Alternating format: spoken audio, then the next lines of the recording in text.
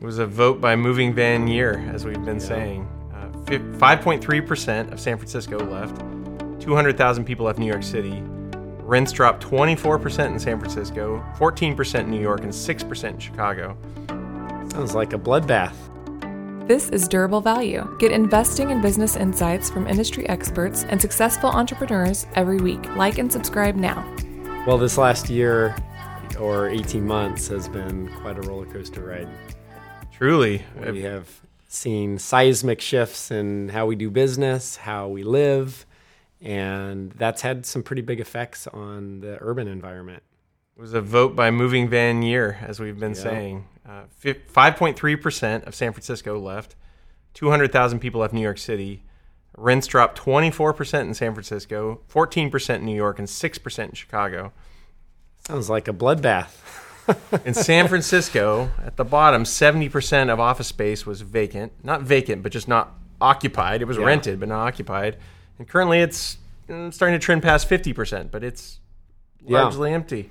And then, especially during the peak of the pandemic, if you visited those urban environments, you saw boarded up businesses, you saw closed retail, closed restaurants. It was a very challenging year for the urban environment. And I think the movement out of the urban environment came from two different groups. There was the, hey, I'm taking a break, I'm taking a sabbatical.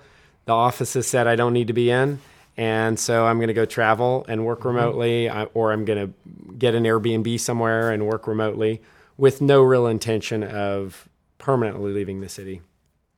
And then there was this other group that really, this was kind of the straw that broke the camel's back, the nail in the coffin, so to speak. Yeah. They were already questioning whether that quality of life that they had was right for them. Mm-hmm. And they used that as an opportunity to reflect internally and say, no, I'm ready to make a different choice. And those were the ones that moved out into suburban or secondary markets, and they chose a quality of life and affordability, the ability to have a house. Very sticky kind of a move.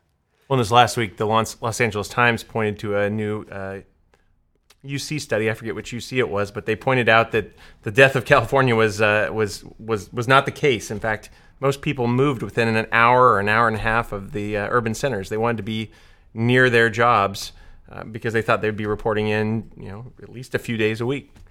Yeah, and a New York Times article reported that there was more in-migration within California than there was out-migration out of California.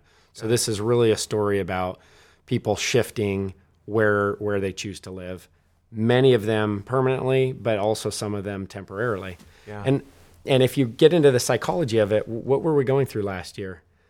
We focused on family. We focused on our personal space. We focused on safety, security. There was a lot of uncertainty in what was going on. And so it was almost like a internal and maybe even a defensive posture that most of the world took. Right. And how has that changed? There's a Financial Times article on men adopting beards.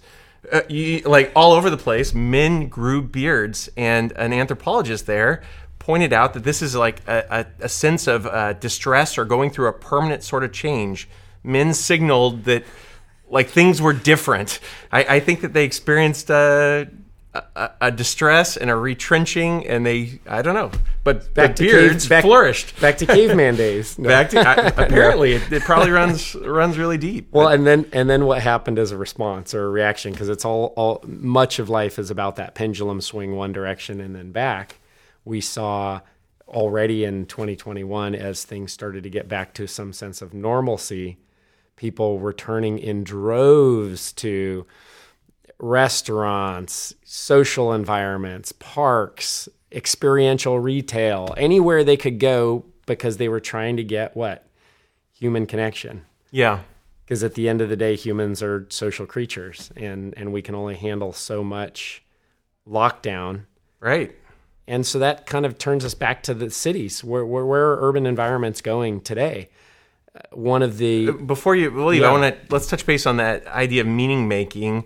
And like on the one sense, people left to go make meaning. They wanted to take some chips off the table. They wanted to move to the suburbs. They wanted a yard. They were focused on schools. They wanted drivability, livability, affordability. Mm-hmm. But when they left, they also left opportunity, dense social networks, other ways, deep communities, live social events, a tight urban environment, so that some meaning was being made in the suburbs, but others said, well, now's my chance to make meaning in the cities. And that sense of community drove them there, and opportunity. And then you add to it, sometimes like in San Francisco, a 24% drop in rental rates. Yeah. All of a sudden, affordability went back that way. Yeah, maybe it's a little bit more affordable to be in the city. Right. And so who are those people making that move? Because obviously the ones that made the move out to the, whether it be secondary markets or suburban or whatever the case may be, pretty sticky moves. I mean, they bought a home. Their kids are in school. They had decided that this is the chance for me to have my home, have my space, whatever the case may be. Probably very few of those people are returning to the city. Well, and a Pew Research study pointed out that 4 out of 10 that live in cities are from there, and about half of the people in more rural and suburban areas are from there. And I think there's a little bit of a rebound, too. California has 41 million people, and people moved to the different parts, but at a time when there was a shift, they rebounded to a place they had familial ties and where they were comfortable. Back to meaning making, that's probably memories they wanted to make for their families and for their kids and the life they wanted to establish. Yeah, I mean, even here in Modesto, we have seen people return to their roots a lot of times. People that were from the area, moved out of the area, and all of a sudden that sense of family, closeness, that's what they were striving for. And, they made a fairly permanent move back to their roots. Right. But the city, the urban calls. Environment, the city calls. Take San Francisco. There is so much opportunity. There is so much culture, so much community, such a dense environment that people are already being drawn back. We've seen in using real-time data, apartment rents dropped, and they're already starting to rebound. And we're only 12, 18 months out of the pandemic. What does that say? Demand is picking back up. If you're going to talk about the rebirth of the city, the first question we have to ask is, did it die? Yeah. And to argue the data a different way, only 5% of San Francisco left. That means 95% is still there. Only 1.2% of New York City left. 98% still there. 94% of Chicago is still there. So a portion left, but most of the city stayed. Yeah. So the rebirth might be a dramatic language, and the death might be dramatic language. In reality, it may be that there's some pruning. There might be some fresh opportunity. Yeah. And take office space for an instant. San Francisco is probably the poster child of questions about where office space is going. Yeah. And yet we already see some large companies requiring their employees back in the office environment. Some of even the tech companies, because they recognize the importance of that environment. Now, San Francisco probably in the office market will see the slowest recovery because it's a tech-based economy, and a tech-based economy is going to be the most inclined to hybrid, to work-from-home type environments. That being said, what does that do? That creates new inventory or new space, and then the drop in housing price creates new inventory or new space for people to come. So you've created a new opportunity for new entrants into the market space. Yeah, it's not surprising that San Francisco, being a tech leader, would lead the way in hybrid work. Yeah, and in many ways, I think San Francisco will be a winner in this because it will create the ability to source talent from all over the world, still in Silicon Valley, still in San Francisco. I think this is a helpful reshuffling for America in many ways. 5% of San Francisco moved. Where did they move? They moved to the suburbs. They moved some to other states. But what did they take with them? Talent, network, education. And where did they bring it? They brought it to the East Bay. They brought it to Idaho. They brought it to Texas.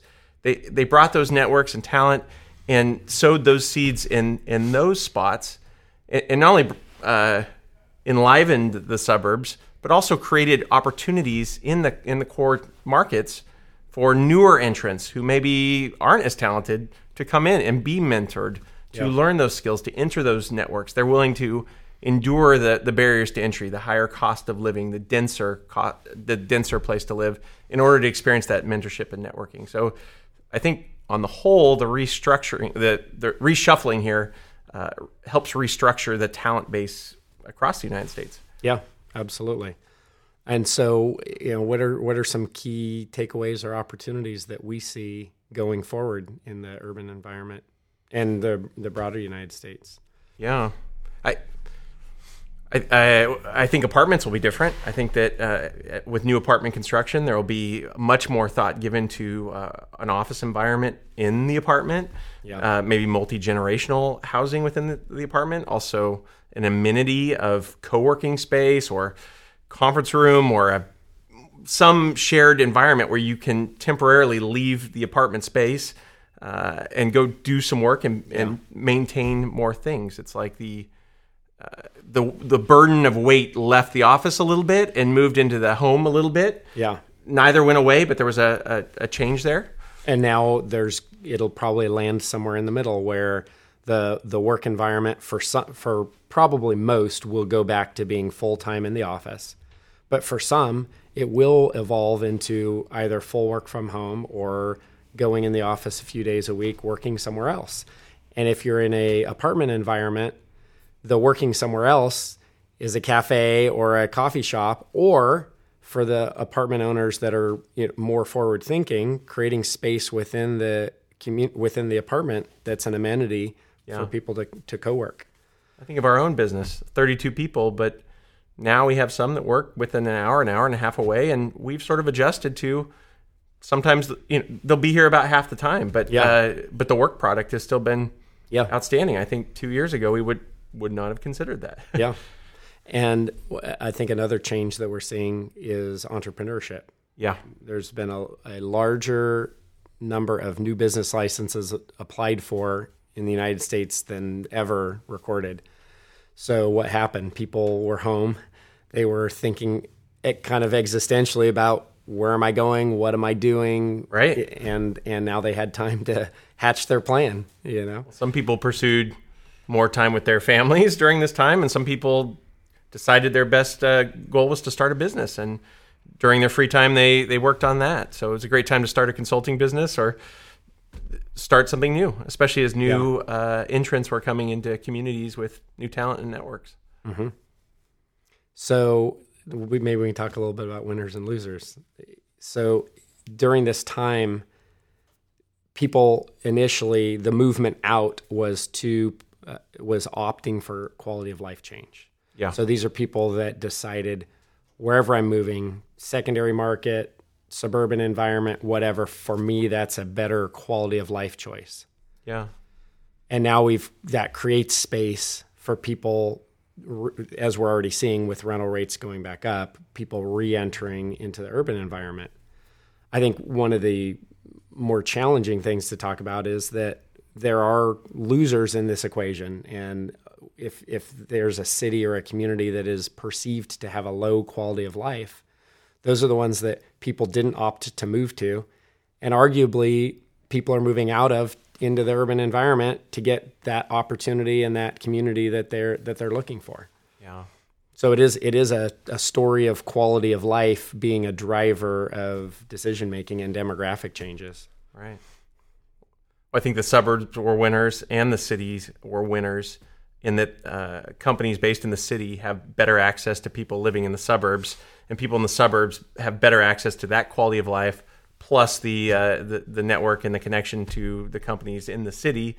And then some maybe more aggressive entrants, or maybe some that are newer in their careers, are able to enter the city and add fresh life, be closer to their companies, seek to grow their careers more aggressively. Yeah. Many people win. Yeah, absolutely. And the other thing is, you could almost look at it as though, takes New York, for instance, the geographic influence of New York expanded. Right. Because now with hybrid work, which again will be a portion of the work segment, but with hybrid work, it took that ring. Instead of I need to do that commute every single day, okay, I'm going in 2 days a week. Maybe I don't mind a 2.5 hour drive if I'm doing it 2 days a week instead of 5 days a week. So it also expanded the ring of influence of the urban markets. Yeah. So who are the losers? That's a good question. One, I would say in the office environment is office environments that don't embrace hybrid work. Mm-hmm. So I think that works on both ends of the spectrum. The ones that remain rigid about you report to work every day and that's our only mode of operation, certainly. But then on the other extreme, there are businesses, and particularly some tech companies, that have said, hey, you never need to come in again. And you lose something there. Mm-hmm. You in both situations, you lose potential talent, and you also lose in the situation of always work remote. The benefits of the office environment are lost. So those that can navigate the new hybrid environment will be the winners. I think on retail, we can talk about retail a little bit. Experiential retail is the winner. They were the loser when during COVID, because during lockdown, we all wanted maybe, and actually many of us didn't want to be in that dense environment, but it was locked down. Restaurants closed. A lot of that experiential retail closed. But that is the sector that has returned in droves. The biggest constraint right now is labor. Yeah. I was at an outdoor mall last week in the Bay Area, and there's an amazing large water feature with about an inch of water and kids playing in it, and it was amazing. People are clustered all around it, drinking coffee, and experiential retail is back as the community gathering place, the sense of place and self and family and community. And I think the thing we're taking away from this is in death, and death is a strong word, there is rebirth, more of a pruning. But in that pruning, there's room for fresh life. And to those that are flexible and open to change, now is an outstanding time to be in business and to be there. Those will be the winners. And those who were rigid and inflexible, those who had low culture workplaces, those that weren't investing in employee health and happiness, those cities that weren't investing in quality of life and opportunity, those are the losers. And these are themes that have been true for a long time, but they're especially true under the magnifying glass of this last year. Thank you for listening to Durable Value, an investors podcast, where we demystify commercial real estate with safe, sound investment strategies to help you balance your portfolio. If you enjoyed this podcast, be sure to rate it on iTunes or wherever you get your podcasts. To learn more, visit CrescedaPartners.com, where you'll find more information, investors tools, case studies, and more. This podcast is hosted by Joe Muratori and Ryan Suela. It's produced, edited, and mixed by Melodic, with intro music by Ian Post. Thanks again for listening, and we'll see you next time.